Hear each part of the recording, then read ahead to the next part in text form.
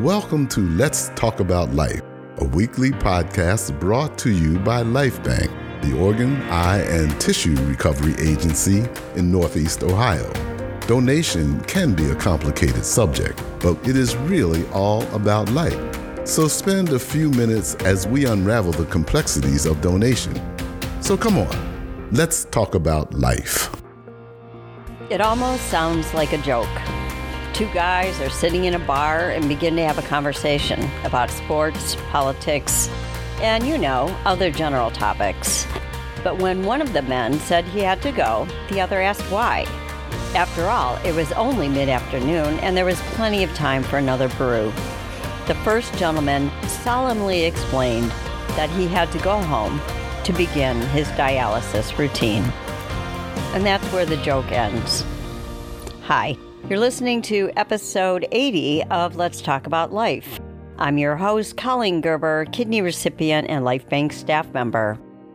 In February 2020, Mark Scotch was visiting Louisiana and decided to stop in at a local brewery where he coincidentally sat next to Hugh Smith. Hugh explained he was in stage 4 failure and needed a kidney transplant. That fateful meeting started a chain of events that led Mark to saving 2 lives through the Kidney Voucher Program and through the National Kidney Donation Organization. Although Mark was not a match for Hugh, he donated a kidney to another person, and then Hugh received a kidney from someone else in the program who was a much better match. Through the process, Mark learned a lot about kidney disease and wanted to bring attention to the cause. Being a cyclist, he thought biking long distances would be a great way to raise awareness. He found the Oregon Trail, a campaign to promote kidney disease awareness through long-distance bike rides. In September, he had set off from Martha's Vineyard and is riding to his home in Wisconsin. The Vineyard to Wisconsin trek is Mark's second Oregon Trail trip. We're on location for this episode and really lucky enough to catch up with Mark as his journey brings him through Cleveland. We thank Mark for taking time to hop off his bike for a quick conversation with us before getting back on the road. Mark, you're riding from Martha's Vineyard all the way to Plover, Wisconsin, and that's where you live. Correct. And you're a living donor. Yep. What started you on this journey after your donation? Well, it was mainly because of the things that I learned during my investigation on when I committed to become a living donor. I wanted to learn more. And the more I learned, the more I realized that I didn't know these things, and it just kind of shocked me. My wife and I both feel we're pretty informed people, but I think what really triggered it was when I read that 13 people die every day because of lack of kidney transplants. It just kind of blew me away. I always thought that people that needed a kidney just got one somehow. I think most people do. They don't understand how the waiting list works, really. So you decided to be a living donor, and I think most people can understand when you donate to somebody that you know or somebody that you love who's in need of a kidney, but you just decided to give one up for whomever, correct? Well, I knew the guy for an hour or so. We had just met at a bar, had a beer together, and just talking about sports and politics, and he said he had to go home. And I said, "Oh, you do? I mean, it wasn't even late afternoon yet." and I was giving him a hard time. He said, "No," I said, "I have to go home and go on dialysis." He was doing peritoneal dialysis at home. So he was spending 10 hours every night for the last number of months, on dialysis. And so he told me he was in stage 4 renal failure, and he didn't ask me. He just said, "I'm looking for a kidney." And it just hit me at the right time. My sister-in-law had donated about 14 years ago. So I knew you could donate a kidney and live, but I had never developed any curiosity about donation, never asked her one question in all those years. I just knew that you could donate a kidney. And I had just retired a couple years earlier, and so I think it was timing for me. It was just a time in my life when it's like, yeah, I can do this because I have time and whatever, but it wasn't a conscious decision. It just kind of clicked in my head. This guy needed a kidney, and I thought I could do that. That's amazing. It really is. So can you share what your journey was like getting tested and then the actual transplant date? Yeah, ours was a little complicated because he was in Louisiana and I live in Wisconsin. So I started talking to his coordinator in Louisiana, his transplant facility. And at the same time, I was trying to educate myself online as much as possible. And I was starting to develop the realization that I had to go into Shreveport many, many times to get this completed, assuming that I was able to donate and that I was a match. At the same time, I started to think about, well, if I'm going to be going all this many trips down to Louisiana, maybe I'll do some bicycle rides along the Mississippi River just for fun on one of these trips, or many of them. So the ride thing was kind of developing at the same time. Then I found out through talking with some people through the National Kidney Registry, nkr.org, that I didn't have to go to Louisiana. I could do everything in Madison, Wisconsin, and I'd be driving right through Madison anyway, one of the top transplant facilities in the nation. I could get evaluated there, and if I was accepted, I could do everything right there and give Hugh what's called a voucher. So they came out with this voucher program a couple years ago, which allows a person to donate and then give a voucher in the name of somebody else.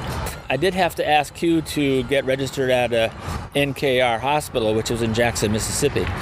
There's about 100 different hospitals in the NKR organization. So while Hugh was getting registered, I was getting tested, found out that I was not one of the 750 that only have one kidney. That was kind of a joke with Hugh and I, because he'd be calling me up every day or two, and he was getting pretty excited. And one day I had read that 1 out of 750 people are born with one kidney. I said, Hugh, you slow down a little bit. I might only have one kidney. And it's true. I mean, it's amazing how many people have told me they found out they have one kidney.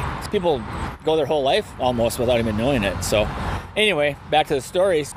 Hugh got registered at Jackson. I got going at Madison, and my surgery was September 30th of last year, so it's just a little over a year. And then February 18th of this year, Hugh got his kidney from Southern California, which was the best match for him at the time. And my kidney, when I donated on September 30th, the best match was a person in New York. Wow. Yeah, my original thought was to go from Wisconsin to Times Square or 9/11 Memorial, something like that. But the way it worked out, I got involved with National Kidney Donation Organization, NKDO, and we had a little thing on Martha's Vineyard here a few weeks ago, so I thought, well, I'll just start from there as long as I'm there already and start riding back to Wisconsin. Oh, that's brilliant. Yeah. Brilliant. Worked out well. What have you learned about people along the way? I mean, you've talked to hundreds of people, and people have been coming out to greet you. And what is your insights about human nature and, of course, donation? But what have you learned on this trip so far? Well, there's a lot of curious people. I would have to say 99.9% of the people I talked to were just as ignorant as I was about the facts of donation. It's amazing.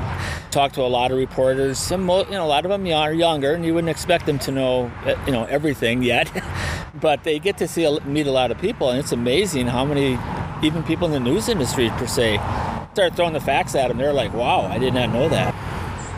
Some of them are taken aback by it. Some of them are kind of get broke up over it. 'Cause people have been great. I mean, ever since I started riding a bicycle seriously a few years ago, bicycles always bring out the best in people, it seems like. So people are always willing to help a biker, and then when they find out you're a kidney donor besides and riding a bike for that, it's like, oh man, everybody's super friendly. That's great. That's great. Yeah. Any funny stories that happened along the way? We were leaving Syracuse and my seat post broke on my bicycle, and the seat broke and seat post, and so we went to a bike shop and we couldn't get the post out because it was welded into the frame from rust, and we had to go to a machine shop, a little family machine shop, and I told them my situation, and they dropped what they were doing and got on it and fabricated a part for me, and a few hours later we were done, and they didn't want to take any money even, but we gave them a few shekels that I had laying around. Anything poignant that really touched you or moved you along your journey? Well, actually, yesterday here in Cleveland was pretty cool. As part of my ride, I wanted to open up to people that want to join me on the ride. So I've had a lot of different people join me. Some of my friends from Wisconsin, some of the friends that I've known in the biking community. A friend of mine from Pittsburgh joined me for over a week. We met in Times Square, and he rode his bike from his home by Pittsburgh and rode up and met me. And so, I mean, those kind of things are going on all the time. So one guy reached out to me from Medina here, just south of Cleveland, and he's part of what's called Kidney Donor Athletes. And it's people that have donated kidney that are considered athletes, I guess. And it's a way to understand that you can donate a kidney and go back to whatever you were doing physically. Marathoners, Ironmen, endurance bikers like me, cross-country skiers, weightlifters, all kinds of things. So Nathan had reached out about joining up to ride with me when I got to Cleveland. He had donated to his daughter 2 years ago, and his daughter is 12 right now. So we're going to go for a ride with his daughter. Well, then, about the same time, I was also opening up anybody that needs a kidney to join me. And what my goal was with that was if I'm meeting with media and TV, radio, newspaper, I wanted to get people on to tell their story if I could. Because I think that's the key, is making that connection. So I've had a number of people join me, and a young man called me from Indianapolis about a week ago. Said he wanted to meet me. He came across the Oregon Trail somewhere in a website or something. So he drove up yesterday from Indianapolis, joined us at the park with Nathan and his daughter Ava, and we all met, and there was a reporter there, so got the story out for Nigel. And it was just so cool watching Ava, 12-year-old, and this Nigel, 22-year-old. She was younger than him, but she had received a kidney. She had never been on dialysis, and Nigel is on dialysis and has been for 2 years. So it was just fun being able to listen to them talk in a casual setting about their experiences, and they're comparing notes, and it was just cool. It was just really, really cool. To kind of wrap up, what is your just overall opinion of organ, eye, and tissue donation? Well, a deceased donor, I mean, I've been that since I was driving a car. I mean, to me, that just seems so simple. To me, it's a pretty low commitment level to be a deceased donor. I mean, you just sign up for it, and you can't take them with you, obviously. A living donor, of course, that's a totally different thing. I think that's such a personal decision. I really don't get into asking people. That's not my rule, I don't think. What I do ask people is if they're curious, and hope curiosity is what people have to learn a little bit more, learn about the voucher program. Just learn about that, and you'll learn so much about transplant in general. But just go get tested. See if you would qualify to be a living donor, because nothing can happen until you're evaluated. And if you're deemed healthy enough to donate a kidney, then you're healthy enough to donate a kidney and go back to what you've been doing. I mean, you can live on one kidney. A lot of people do. It's a serious decision to make, but just get some curiosity and learn a little bit about it. And even if you can't do it yourself, at least you'll be able to talk to somebody at a party or just randomly see people, talk to them, and maybe dispel some of the myths that are going on.